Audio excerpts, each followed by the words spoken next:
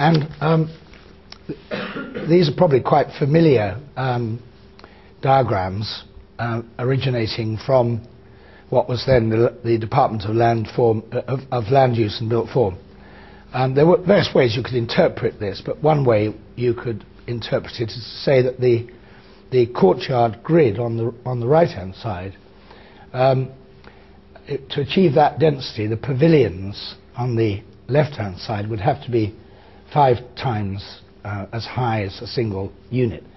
So the implications of these comparisons were either about density or about the kind of spatial arrangements that you could achieve with, say, similar densities in different building forms, pavilion streets and grids. If you want the same density, the building form is much lower on the right and higher on the left. Alternatively, you get more space between buildings on the right if the densities are the same.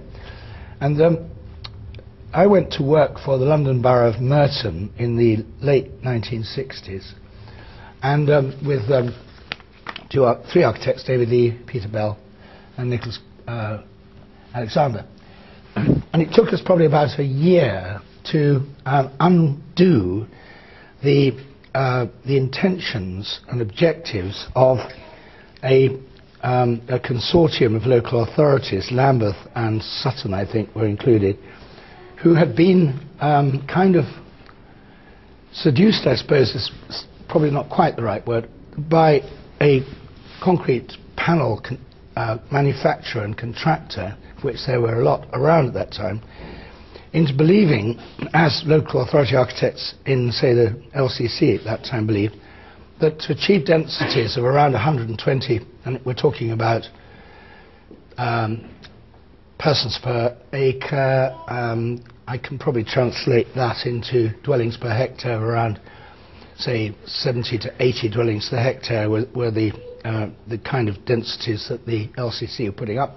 And it was thought that you had to build high. You had to build either towers or maisonettes.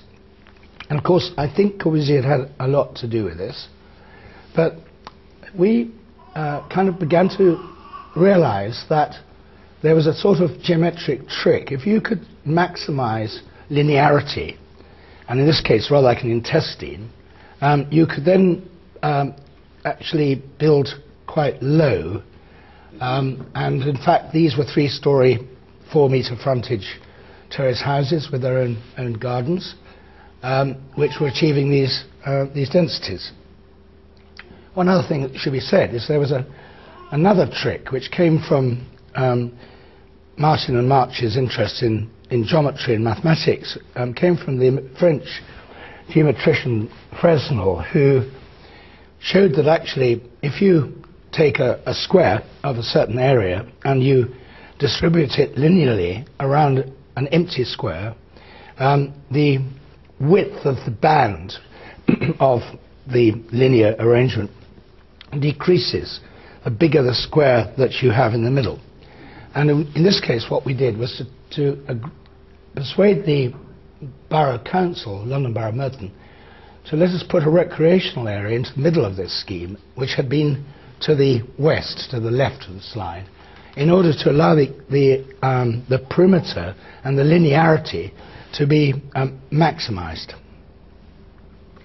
The other thing we did was to analyze, going back to the first diagram, the pavilions, the streets and the courts, how we distribute vehicular space and recreational space in these, how we could compare a kind of terrace scheme with a courtyard scheme. The courtyard scheme seeming to us to be a placemaking scheme in a rather different way to the streets. And so that's looking across the recreational space towards the terraces, and the little courtyards that the terraces enclose are out of sight within the kind of geometry of the perimeter development.